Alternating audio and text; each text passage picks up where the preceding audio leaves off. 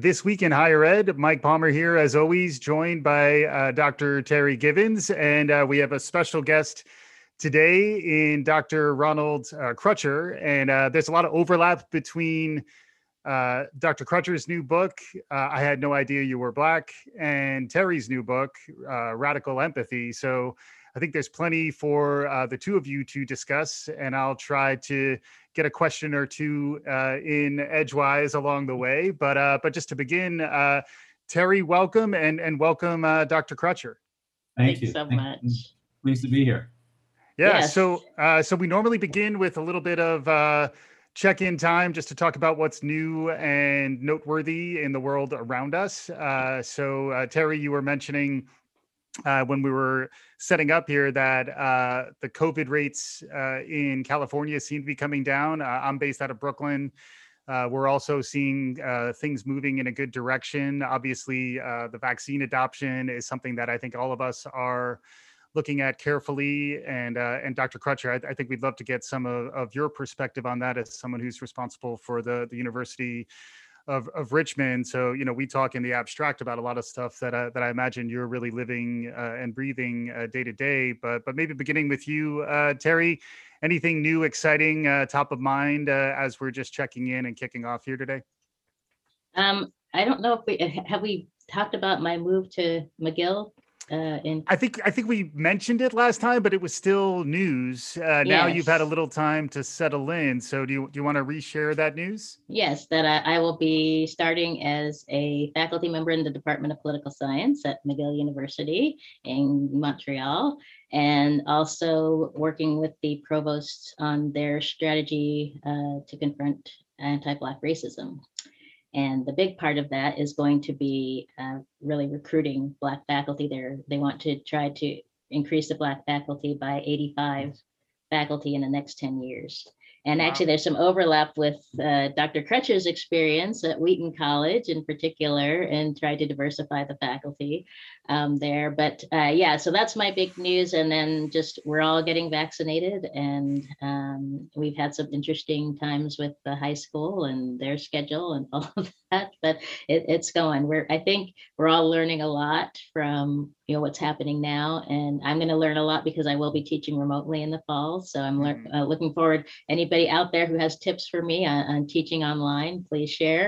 But they have really good resources at McGill for that. So, and I really was very upfront about wanting to be a faculty member when I get to McGill. I'm looking forward to getting back to teaching and all of that. Yeah, and Montreal is an amazing town, as is Richmond. So that's my segue, Dr. Crutcher. One of my favorite cities. Yeah. So can you catch us up on who you are and how you've been lately? Absolutely. Well, first, let me say congratulations to you, Terry. I love McGill is a magnificent university, and I have great music faculty there too. By the way, I have several friends who are on the music faculty, and I've had several friends who've sent their children to go to school there. But yeah, Richmond. I mean, in terms of the virus, fortunately, the rates have gone down in Virginia. Our governor, from the very beginning, has done a spectacular job. Our governor, Dr. Ralph Northam, is a physician and has been very attentive from the very beginning. So we felt very comfortable being in the state of Virginia. My wife and I are fully vaccinated, and our daughter, who's 35, has had her first vaccine and will have her second one next week. And she's getting the Moderna, so we're going to go up and be there with her just in case she has issues afterwards, because she lives by herself. With respect to the university, I'm very proud of what we've done this year. I mean, a year ago, we were going crazy. I mean, hair on fire. Well, I don't have any hair, but if I had hair, it would have been on fire. Not, trying to figure out what to do, because we are a small liberal arts university. We have a total of 4,000 students, including a law school, 5 different schools. And so, our value added is the interpersonal touch, the in-person experience that our students have. And so we were trying to figure out how to replicate that, or how to have some semblance of that within the context of COVID. And, first semester, about 67% of our classes were face-to-face, with the rest being either remote or hybrid, slightly higher this semester. But we've done incredibly well this year with our rates of infection. We had a blow up just before Thanksgiving. We've been going between 1 to 2% each week, and it went up to about 11% because of, I don't need to get into details, but party. And we sent them home just before Thanksgiving, thank God. So, and this semester, at the beginning, the rates were a little higher, I think because people are out, again, coming back to us. We tested everyone. But now for the last couple of weeks, we've been at 0. And this is the last, our commencement's on Sunday. So we're done now. Yeah. Summer school will be done remotely. Of course, the big issue right now is the fall. Our hope is to be back in person in the fall, but what that means, we don't really know yet. We developed a 4-stage physical distancing platform or framework. And we're in so red, orange, yellow, green. We're in orange now. We're going to move to yellow next week, which gives a lot more freedom. But we're in the midst now of trying to decide, will we require the vaccine? Yeah, I was going to ask that. Everyone, or just students. And so we're in the middle of having those conversations right at this moment. Yeah. And I mean, as you may know, I'm stepping down in August, and I'll be doing a sabbatical for 2 years, and then I'll come back as a university professor and be joining the faculty in our leadership school. Oh, wow. Yeah. And I did see when I was doing a little bit of research that you're a renowned cellist, and you were playing the cello for your students online a year ago. And it did strike me because even your tone at the time was a little more somber because it was a very difficult time. And it did make me reflect on the year that was. But do you have any thoughts on the importance of music and the arts to get us through these difficult times? Oh, well, yeah. As a matter of fact, earlier this afternoon, at noon, as a matter of fact, I taped a segment for the Minuet International Violin Competition, which is taking place, was to have taken place in Richmond. It'll be virtual now for 14 days, where we talked about the fact that, I think that just as I said in that recording, at the very beginning of the pandemic, I relied on music as a refuge, if you will, because I think music can help us transcend the vicissitudes. Art in general, not just music. Dance, theater, poetry can help you transcend the vicissitudes of everyday life. But I think in this year in particular, it's been more important. And in fact, we have made it possible for our students to participate in arts activities, even though we've been remote this year. So for instance, last fall, we did a performance, our students did a performance of a Shakespeare play in our Greek theater with limited seating, and we streamed it. So I watched it online because 2 of my mentees were in it. Our orchestra has been doing that. The dance troupe has done that. And so that's been really important for them, because when you're physically distanced in the classroom, when we're in the red stage, that means you really students can't visit each other from residence hall to residence hall. Very limited opportunities to interact with people. And so those opportunities, even though remotely, to participate in arts activities, I think are critically important. Yeah. And are any of those, I'm sure we'll spend some time talking about your plans for the future, but it does, one of the questions that keeps coming up as we think about the impact of the pandemic and where we're heading next is, what will we keep? Yes. What will we let go? It does sound like, in terms of opening up access to the arts to more people in new ways, that does sound like perhaps a silver lining from what we've experienced in this past year. Maybe beginning with you, Dr. Crutcher, and then I'd love to get some of your perspective, Terry, as well. any of the positive elements, things we've learned that you think are going to change the way higher education and our lives work in the future?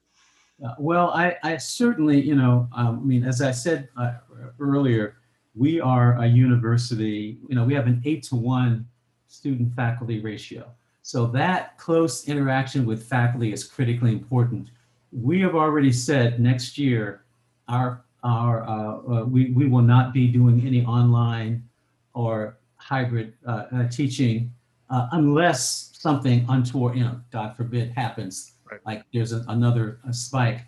That doesn't mean we won't be doing it anywhere at all, because we had been doing that in our School for Continuing and Professional Studies and in our Masters in Business Administration. But where I do see that we have real opportunities in two areas. One, I think in providing access to content for students, so that they get the content online, and then that frees up the professor to interrogate that content, because we know that students learn more deeply when they are required to engage in a conversation about what they've read or about what they've learned. Mm-hmm. So that's one thing. And with respect to our parents and our alums, a whole new area has opened up to us, I believe. And I can't tell you how that's going to manifest itself. I can tell you how I think of. I mean, for instance, we have a lecture series here called the Sharp Viewpoint Series that brings in speakers from various political viewpoints and perspectives. This year, we've been able to have the largest audiences any time in history, because they were all online. You could sign up for them, and I think there are lots of opportunities for connecting and engaging our alums and parents that we can take advantage of utilizing Zoom or whatever platform you might utilize. Yeah. How about you, Terry? You're going to be teaching online mainly, although I guess you'll be up and down to Montreal a little bit, but how are you expecting that to play out? And how do you think, what have you learned over the past year? And for you, you're going back into academia, so you might have some different perspective there. Yeah, well, I think there's so many tools. I guess the one thing I've learned is that there's an amazing number of tools out there for faculty to really succeed at teaching online. And so I'm looking forward to taking advantage of those. But to reflect on what Dr. Crutcher was just saying is that as a parent, my son is at Lewis and Clark in Portland. And as a parent, I felt like I had more access to the institution this past year than I did previously, because meetings, the president would do his broadcast. I couldn't make it to his Christmas party at his house. And so he did it online this year. It's like, oh, look, I actually get to be at the president's Christmas party. And, there's all these different things that, like my son is on the track team, and they've been live streaming the track meets. I can't go up to Portland every week for his track meets. So there's all these different ways that I feel like we've learned to re-engage that we haven't been able to do before. And so I think that's been, and also music-wise, my husband and I, we like classical music as well, but we're both very much into jazz. And so the San Francisco Jazz has had their Friday events, and now they're starting to do more on demand. And so, it's kind of, we had kind of stopped driving up to San Francisco for the events because we just were getting lazy, but now we're paying a lot more attention to what's going on. And, just a lot of different things that I've done in the last year that I would not have done because I didn't want to go to the venue or, whatever it may be. Yeah, it's going to be interesting too. I think just to see how things blend together in the future. Academic conferences in particular are something that I think had to go all the way online, and now we're at this sort of in-between phase where people are starting to think about bringing people back in.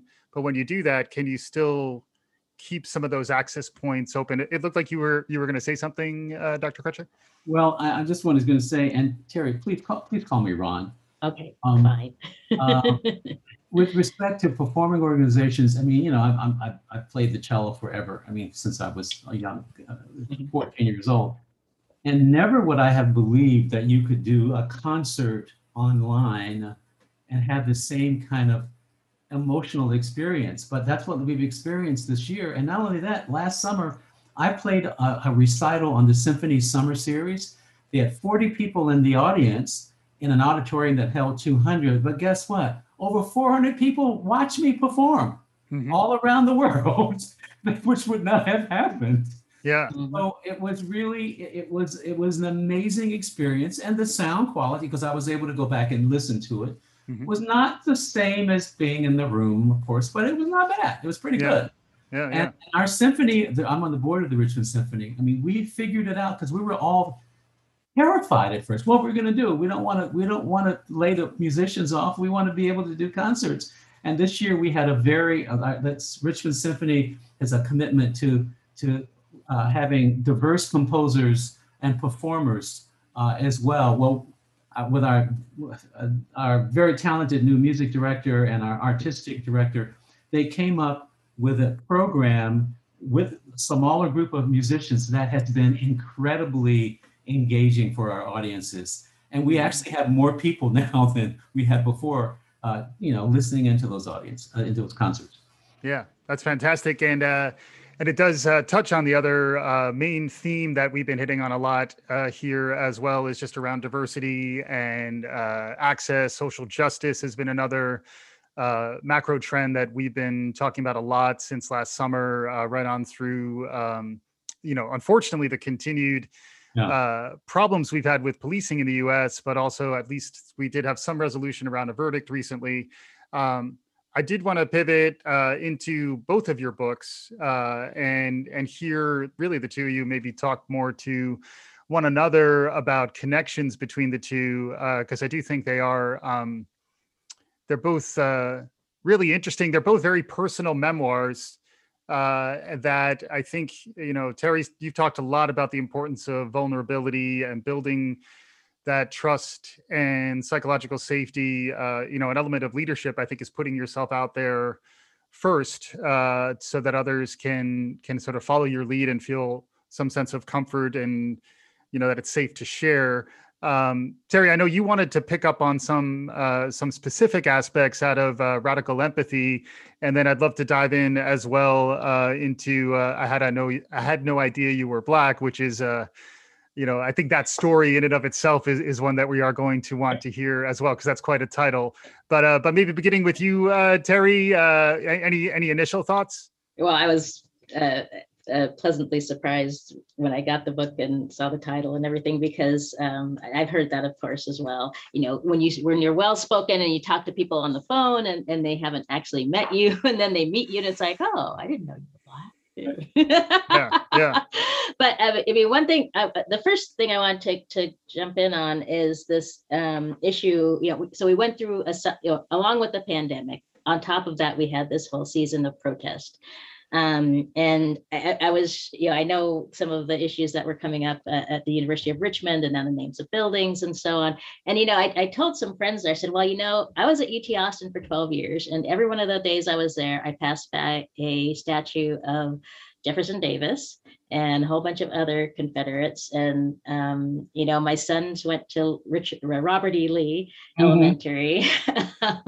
And, we went through that struggle in Austin and actually they're going through this struggle right now over the Eyes of Texas. And so, they did end up changing the name of the school. And Robert E. Lee Elementary didn't make any sense in Austin. It's like he had no connection to Austin. Right. And it was one of those schools named in the 1930s, kind of thing. And so they changed it to a Lee, who was a photographer and well-known photographer in Austin. So that made sense. And then, of course, they moved the statues into a museum. And they still don't know what they're doing about actually, they had a very comprehensive report that came out about the Eyes of Texas. And yet I talked to my colleagues there, and they still feel like the issue is still very much up in the air. So I know you've struggled with this issue, and you actually talk about it right at the beginning of the book. So I'm just curious, if how you feel as you're, I know you're on your way out, but that, how, it seems like there's so many other things that could be part of the legacy, as in terms of starting African and African American Studies department and so on, and how you're seeing that dynamic going on now. Yes, well, for us, it's a, well, first, let me back up. In my second year here, third year here, I put together a President's Commission on History and Identity, headed up by Ed Ayers, our former president, who's a renowned Southern historian, because I felt there were parts of our history that had gone untold. Stories. I mean, for instance, I'll give you this anecdote. When I was introduced as president, I was introduced to a man named Barry Green. I was told he was the first African American to live on the campus back in 1968. Well, lo and behold, it turns out that he wasn't by himself when he came here. There were 3 other women who were enrolled in 68, although they did not live on campus, they lived at home. And so in November of 2018, we did a commemorative reception to commemorate 50 years of African Americans on the campus. And we, excuse me, Allergies. at the same time, we announced this commission.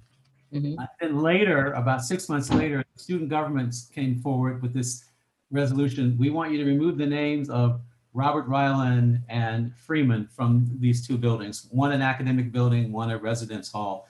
And we got some historians to do the work because no one really knew the full stories. We knew Ryland had been an enslaver, but he had also been the minister of the First African Baptist Church, the largest Black Baptist church at the time.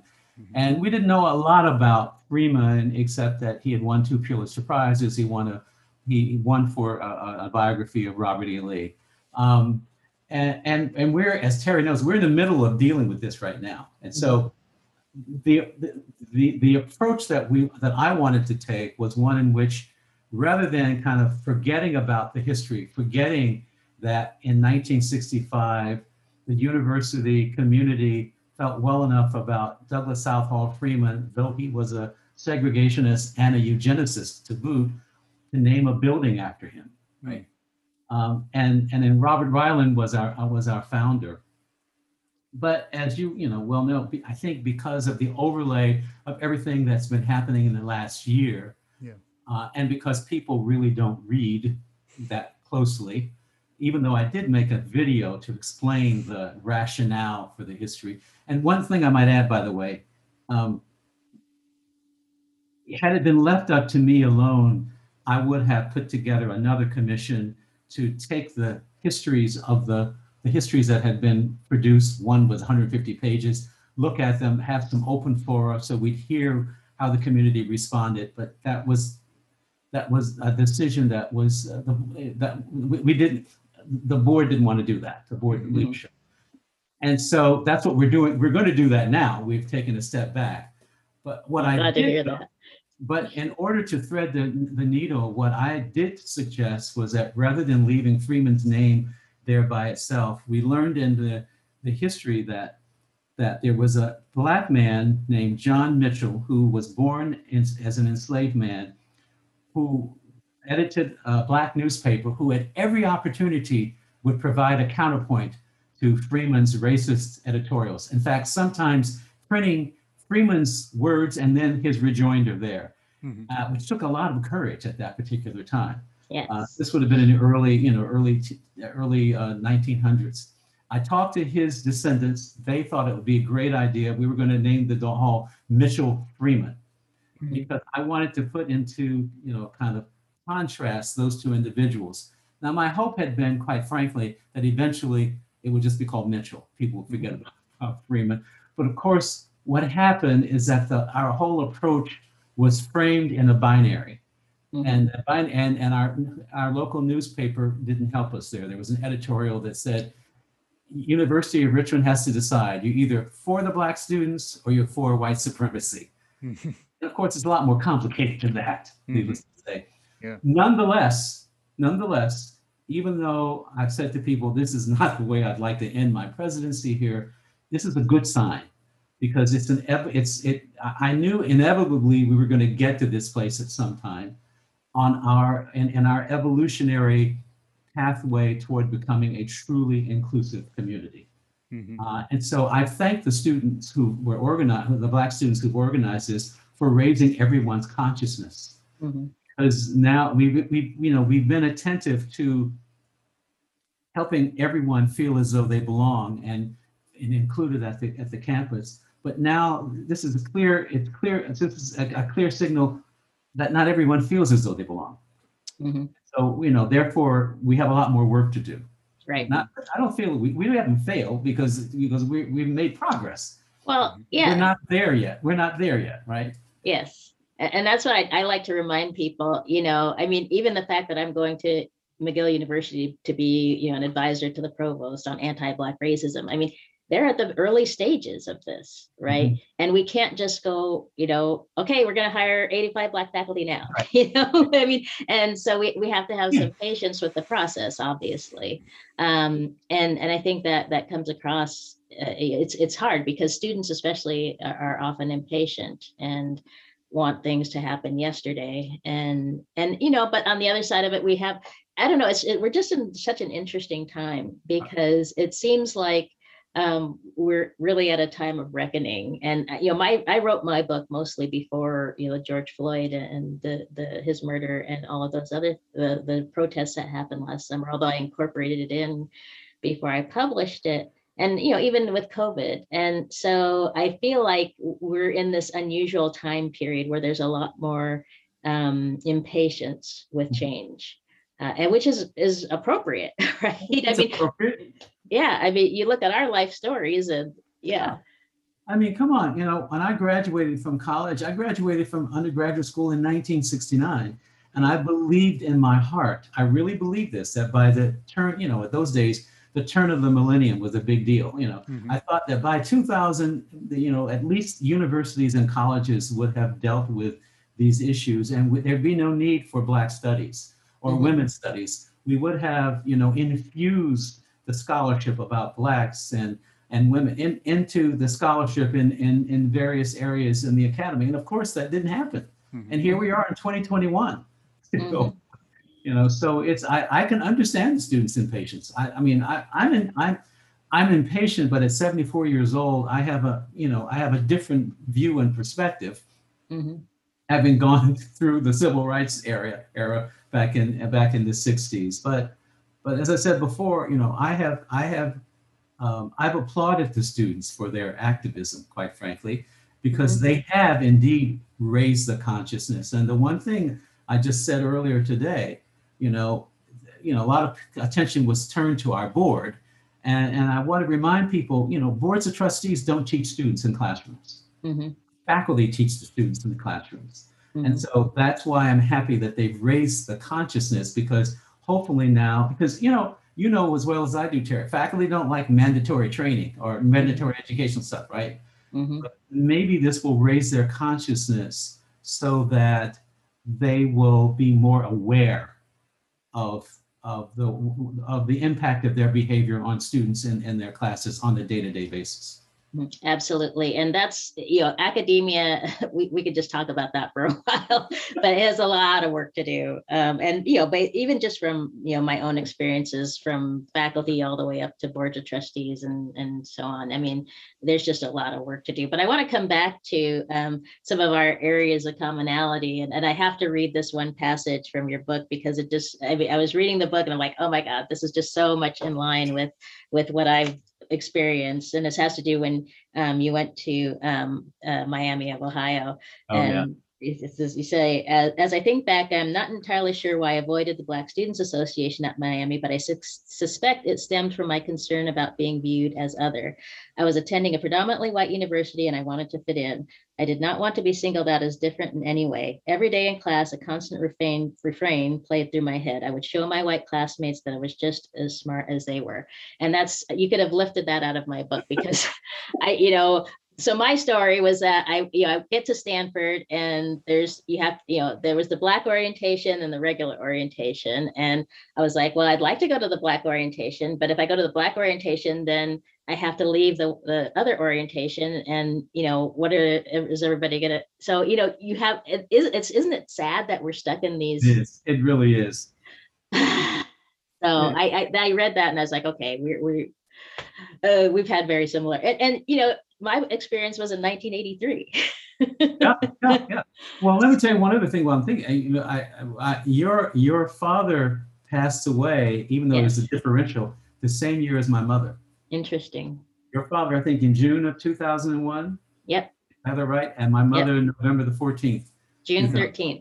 2001. Yeah, June 13th. Wow, wow. And she was November the 14th, 2000. I mean, she was 5 years older. Your father was 73, Yeah. right? And Mhm, she was 78 at that. She had multiple myeloma. She'd been sick for mhm. 8 or 9 years. Mhm. But that must have had it. I mean, because you were young then. I Well, mean, I was, he had me when I was, so that 2001, I was 37. yeah, Um, so yeah, that was, that's young. yeah, that's young. Well, it's interesting because my son was 9 months old, and I always say, what got me through that, because he was the first very close family member I Yeah, lost. And yeah. what got me through that was that I had a 9 month old. It's like that moment is very clear where we're leaving the funeral and getting ready. The funeral was in Spokane, where I grew up, and we were driving back to Seattle, where I was living at the time. And we get in the car, and my son's sitting there, and I'm like, okay, I don't have time to do anything except take care of Right. this. Take care of the son, right? Because he doesn't Yeah. have anybody else. That's right. Yeah. Um, so that pulled me through. But that was really the start of my kind of awakening to these health disparities. Mhm. Yeah, yeah. And that's what really kind of pushed me along, especially, and then I ended up losing more family members because of health disparities, Mhm. and some in the various types. And that's what really got me into really was eventually writing this book. But I'm curious, what kind of drove you to write your book? Yes. Well, it was. It was long in the making, and so it really started back in 2006. I was asked to be a keynote speaker. You know AACNU. Oh yeah, of course. And every year at our annual conference, we have a luncheon for faculty and staff of color. And so they asked me to speak, and I did a speech on, I think I called it Spiraling Through the Glass Ceiling, 7 Lessons for Any Aspiring Leader in Higher Education, or something like that. And it got a lot of good attention. I wrote an article about it. And then a couple of years later, I was with Bell Hooks. Bell Hooks? Yeah, the Yeah. poet. Yeah. What did I get her name right? Bell Hook? Yeah, Bell Hook. Yes. On Martha's Vineyard. Mhm. And we have a conversation on the porch, and she said, you need to write a memoir. And I said, I don't have time to write a memoir. I'm president of the college. She said, sit down, take a tape recorder, and just start recording your stories. And that's how I got started. I took that article, that was a part of it, and I just started telling stories into the tape recorder, and I had someone transcribe them. And then eventually I started the serious work of working with an editor and getting a proposal and all of that. I went to Germany on a sabbatical after having been a president at Wheaton College for 10 years, was going to finish the book. But when we got to Berlin, I said to my wife, we may never again have an opportunity to do what we want to do on somebody else's dime. Let's just enjoy ourselves. So I put it to bed. I did send it to someone to read, and they gave me some good feedback. And then a couple of years later, I was having dinner in Seattle, Washington, with a parent who, and it came up, and he said, send me the manuscript. I'm interested. He found an agent for me, and that's how it got published. Yeah. Well, you brought up Germany. We have to talk about Germany. Because now, I went there as a political scientist studying immigration politics. And so I think my awareness of race was probably a little higher than yours, because I was really, interacting with the Turkish community and seeing what was going on at the political level. But I thought it was really interesting, the kind of experiences you had there. Yes, well, for me too, remember, I was there in 1972. Right. So 1972 was just 3 years after Ostpolitik began, under Willy Brandt. And that was just at the time when the Gastarbeiter, the guest workers, were coming from Turkey and from Italy and from Greece. Mm-hmm. So that was early days. But for me, what really got my attention were 2 things. Number one, that I didn't have to explain why I decided to become a professional cellist. Right. As a matter of fact, people's eyes brightened when they learned that I was a professional cellist. And then secondly, that within 6 months there, I suddenly realized that I felt unencumbered by race, much more so than in the United States.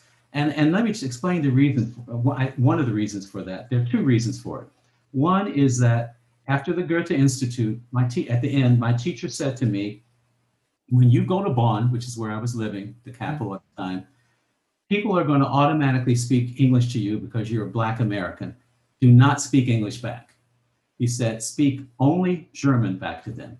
The best advice anyone could ever give me, because as they would say something to me in English and I would respond in German, and what would happen? Oh, er kann schon Deutsch. And their whole demeanor changed. Yeah. Their entire demeanor. The other factor was that I was fortunate, and you read about the Patry family that I lived with for 3 years. I lived with this family, American mother, German father, 4 boys. They treated me like their 5th son. She washed my clothes for me. 3 of the boys had birthdays in February. My birthday's in February. She'd had birthday parties for me. I am positive, Terry, had it not been for that experience, for them embracing me and making me feel at home in their home, I doubt that I would have this affinity, this close affinity to Germany today. But I do have a very warm feelings because, you know, I spent time in France and Germany and the UK, and some of my best friends came out of my, you know, interactions in Germany. And there are people I'm still in contact with that I met when I was a graduate student. And I thought about that a lot. And I think part of the reason is, first of all, Germans are, especially young Germans, when I was there in the 90s and the early 2000s, were just very open. Yes. And they, I lived in a WG, the Wohngemeinschaft, basically a dorm, when I was at the University of Constance in 1995. And it was seamless, I had a really good experience. I learned German I'd already taken some German, but I learned German very quickly. And you're right, that ability to go in and just start speaking in German, even, in doing my interviews with politicians, just made a huge difference. And, I had a few run-ins because I would be at these big events and people would, but my favorite was when I went to an event and they asked me if I was the ambassador from South Africa. I almost said yes. Aber natürlich. Indeed.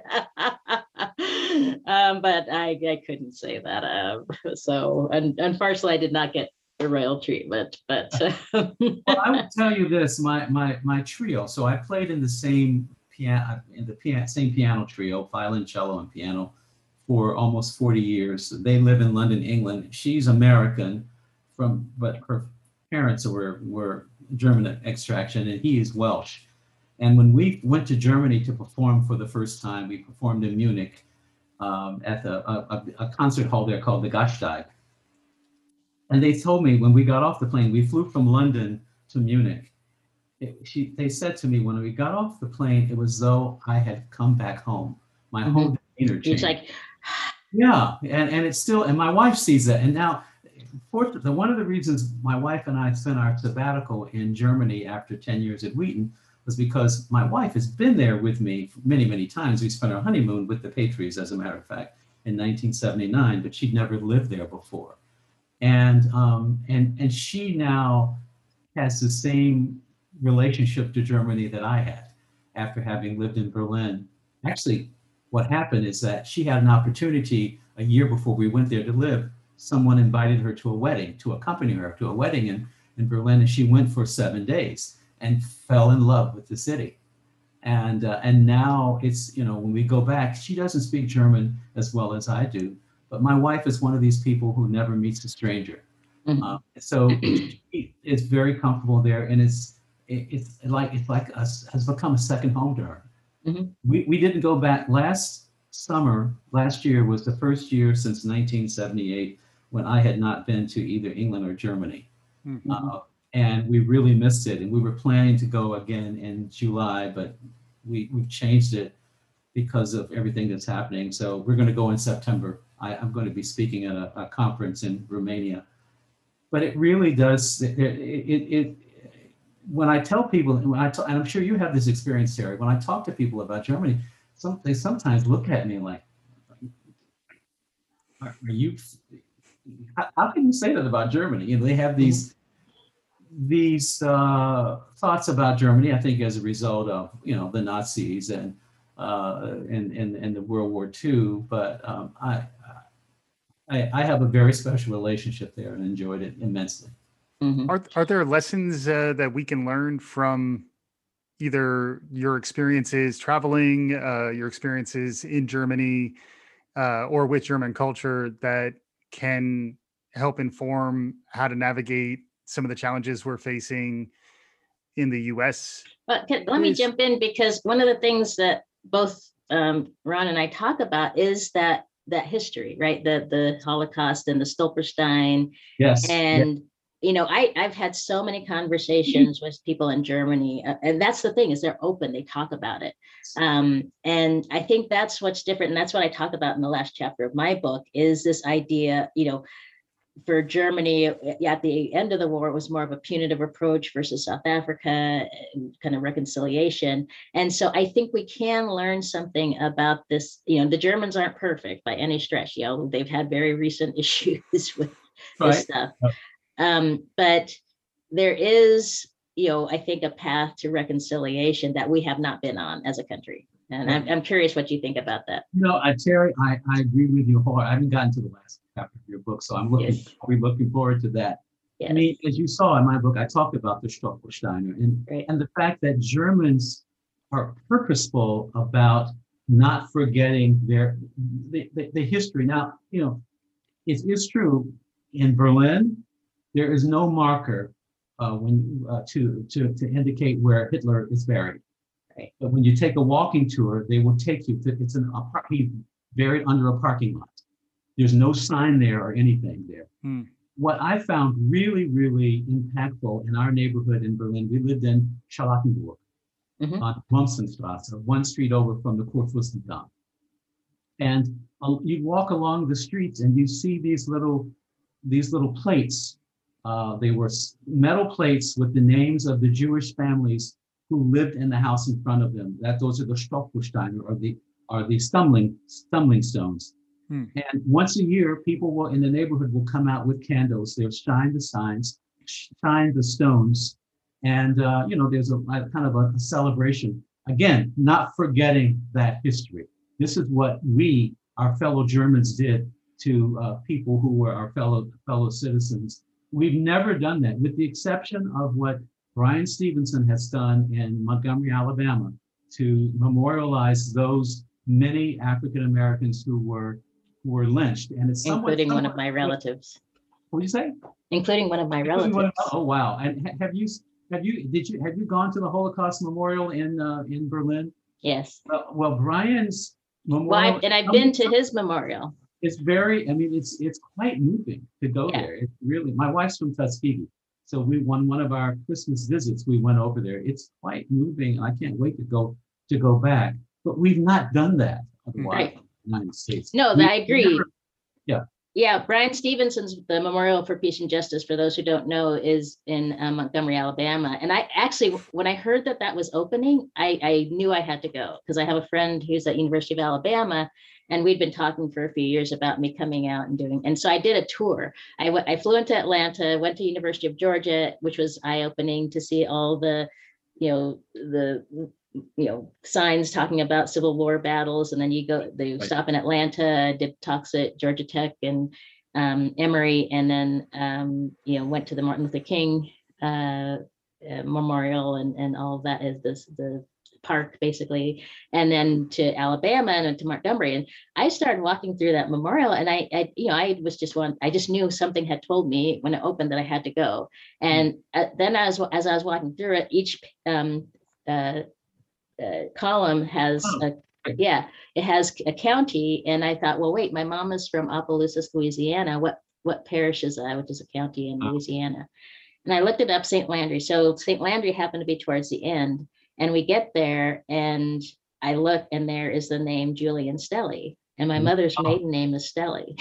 Wow, amazing. So, the magic of the internet, I look up and, in one of the family trees, I was able to find his name. And I was just, like blown away at that point. And because, one of the things that I think we both experienced because of the time period we grew up in, 60s and 70s and so on, is that we, like you said earlier, we thought this issue of race was behind us, and we didn't. And even our parents, I think part of the reason I just didn't, we want to move on, we want to assimilate, we want to be part of the broader culture. But I think what we've learned in the last few years, especially, and what I learned in the process of writing my book, is how important the history is. Yes. And how and that we should not, turn away from it, and that we need to understand it, because we can't understand it without, or we can't get past it without understanding it. And we don't want to get past it. We want to, and that's what I think, to come back full circle, that's the German lesson, right? And that the fact that Germany has, not everybody and not everywhere, but to a certain extent has dealt with this in a very different way, I think is a model and a lesson for us. And they also look,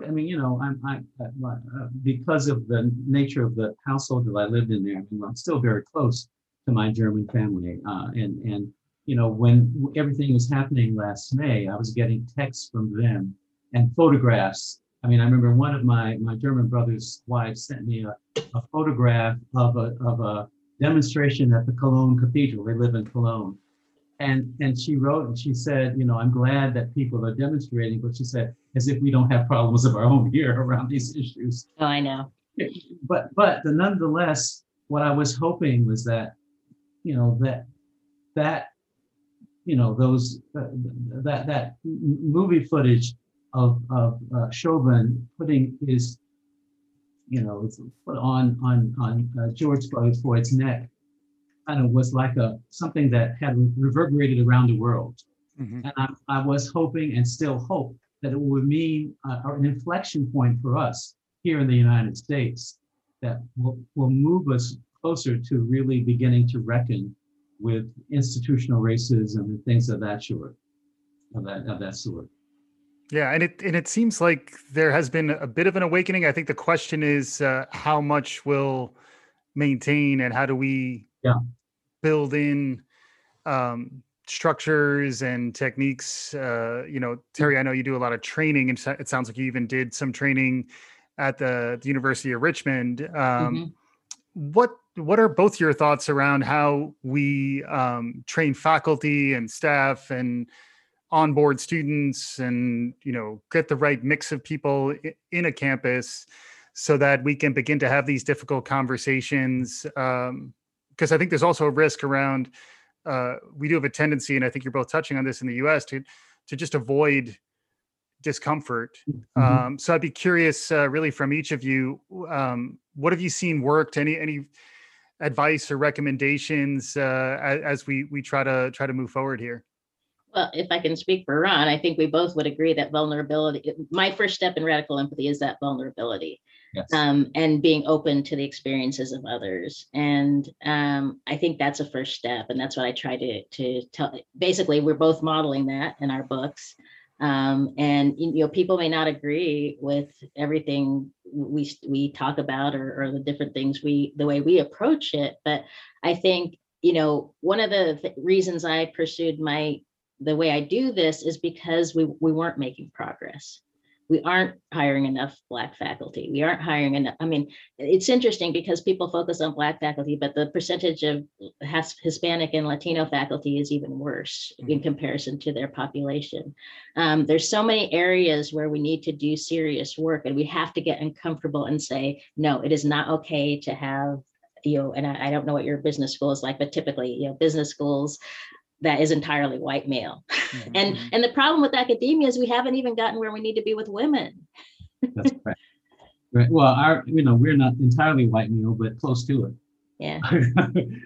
But no, I couldn't agree with you more. And Mike, your point, one of the things that I think I cited this in my book. If you think about this, the public Religion Research Institute did a survey, I think it was 2016, that showed that 91% of whites have only other whites as part of their close network, 84% of blacks, 64%, 83% of blacks, 64% of Hispanics. And so if you think about a residential college university campus or college university campus, we invite our students to come into what we call our, kind of multicultural communities. But without the understanding that our students don't really have an experiential base from which to develop relationships across racial differences or political differences or religious differences. So we have to help them do that. Mm-hmm. We have to work. And one of the things I believe very strongly, and I just said that earlier today, if we're going to resolve the problem, it's not simply a head problem. Terry knows this. It takes the head and the heart. Otherwise, nothing's going to change. Right? Mm-hmm. And for me, I think, finding ways to be vulnerable through intergroup dialogue can be one access point here. The University of Michigan has for years had a very successful intergroup dialogue approach. That's not the only way, but that's one approach to the issue. Yeah, and at University of Texas at Austin, we had the Difficult Conversations program, and I worked with Glenn Singleton and his, and I'm going to forget all of these different names. But again, it's about having uncomfortable conversations. As Dee say, we have to get comfortable with being, but we all have to be get uncomfortable, right? Yes, African Americans obviously have undergone a lot, and but I had to, that's why I mentioned that the reading I did, because for us, we grew up in an environment where we were expected to assimilate into white society. And so for me, I can say that, well, for both of us, obviously, it made us uncomfortable at times being in Black only spaces. And so I've had to come to grips and, say that, and I agree completely with Kelly saying that the dynamic of healing is uneven between the aggressor and the other. Absolutely, 100%. But the problem is we have to acknowledge internalized oppression. That's right. Absolutely. Because we all, especially here it's a very different dynamic in Germany. Here we have this situation where, whiteness is the norm. And so, for me, that meant that, okay, I know white, and not that I was thinking this consciously, but as we go through our careers, like, okay, whiteness is, okay, I have to adapt myself to this rather than saying it has to be a two-way street, right? These people have to, I have to be able to be myself, and these people have to adapt to me. It's not just me adapting to them. So I think that's where we have to take that internalized oppression and turn it around and say, no, I do not have to compromise who I am in order to just please this group of people, right? Yeah. Well, and I'll share an anecdote. I don't know if I mentioned this in the book or not, but when I was at Wheaton, one of my colleagues, who's a good friend of my wife's, from Jamaica, African American from Jamaica, who was an outstanding faculty member, and one of her white colleagues one day said to her, I won't say the name, "You're being so Jamaican." And my friend looked at her and said, "Isn't that why you brought me here?" In other words, I don't want to change who I am and conform to your social, your social folk ways. I want to come. It's what, Dr. Howard Thurman once said, when you invite the unknown brother, and I always say and sister, into your midst and do not allow their presence to change your culture, you're missing an opportunity.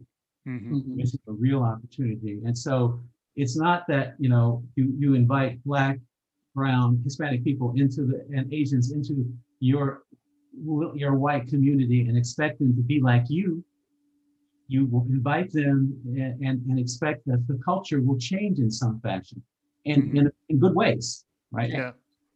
And even your anecdote about the name of the title of the book, the fact that someone was saying, I had no idea you were Black in a somewhat innocuous way, but can you share a little bit of that story?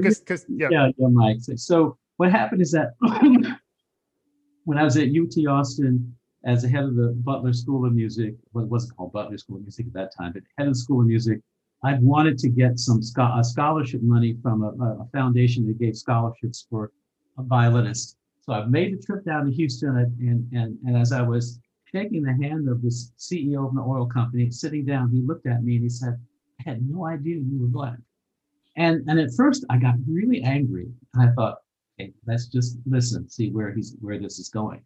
And then he went on to say, "Perhaps you can help me. My wife and I have been going to the Aspen Music Festival for more than 30 years, and we rarely see any black violinists. Why is that?" And so then we engaged into this really great conversation about why that was, what we were doing at UT Austin. And I eventually got the money that I wanted for a scholarship. But I use that as a cautionary tale with my mentees because, and it's like, so what would have happened if I had gotten angry and just left? Well, obviously I wouldn't have gotten the scholarship money. But more importantly, I found myself engaged in a conversation with a man who had something in common with me, the love of music. Yeah, and even and there was an opportunity there. And I guess I know we're close on time, but how do each of you gather the reserve to be able to be gracious and find that opportunity in others? Because it does seem like it's got to be exhausting. So I'd be curious. I know we're at concluding thoughts, but I just was curious. I got that exact same question at lunch a couple of days ago with a friend who just read my book, and I said, "You know what? We can't get out of the sea. We're here. This is my background. It's like we're in the sea, so we have to swim through it. And you can either." And it's not either or. You adapt. Sometimes I'm frustrated and angry, and sometimes I just focus on my family and the fact that I've had an amazing career, and the joy of that, and the joy of living in California, and the joy I'm going to have of trudging through the snow in Montreal. I mean, it's like it's always there, but we have to live our lives, and both Ron and I are people who are out there in the front. And I'm not going to relinquish that, because I'm getting, tired of it. I mean, all I have to do is think about my grandfather, who was a sharecropper in Louisiana, and how incredibly proud he is of me. And, my mother, who unfortunately has passed, but is, she was a seamstress. And, I know, it's so funny. I remember one time, I get the chills thinking about it, but I was on a plane flying home from seeing my mom when she was ill. And I had this weird, imagery of all of these ancestors were just there with me and saying, "Carrie, you're going to get through this." And we all have challenges in our life, whether, at that point, my challenge was watching my mother struggle through a very, a life-ending illness. Yeah. There are always going to be these times of struggle. And for me, I'm so fortunate that I have that sense of this huge legacy behind me. And I'm sorry, Ron, I want to give you a chance to chime in. No, I mean, I'm just shaking my head. I think almost every day. Well, I don't go into office now, but when I would go into the administration building, I think about my foremothers and forefathers. I think about my father, the first Black manager at the world's largest machine tool company, who on the day that he got his advancement, his boss, now his peer, said to him, to celebrate, "Why don't you mop my office for me?" And I remember when my father told me the story, I said, "And you did it?" And my father said, "Yeah, he wanted me to get angry. I wasn't going to get angry. I went ahead and mopped it." He found a way to get back at him, by the way. That's another story. But for me, Mike, to answer your question, through chamber music. I started playing chamber music when I was 15. And the difference between playing in a chamber music group where you don't have a conductor and an orchestra where you do have a conductor is that the decision-making has to be collaborative. And you have to make music with people who are very different from you, sometimes who have different political perspectives. And you just do it because you all have that one thing in common. You want to play beautiful music to share it with others. And that has helped me immensely. And the other thing that has helped me is just having grown up in a household where I knew very early on that I was loved unconditionally. And we've tried to give that to our daughter. That's something no one can ever take from you. And when you have that, people will tell you, I never refer to myself as President Ronald Pletcher. I always introduce myself as I'm Ronald Pletcher, president of the University of Richmond, and that's by design.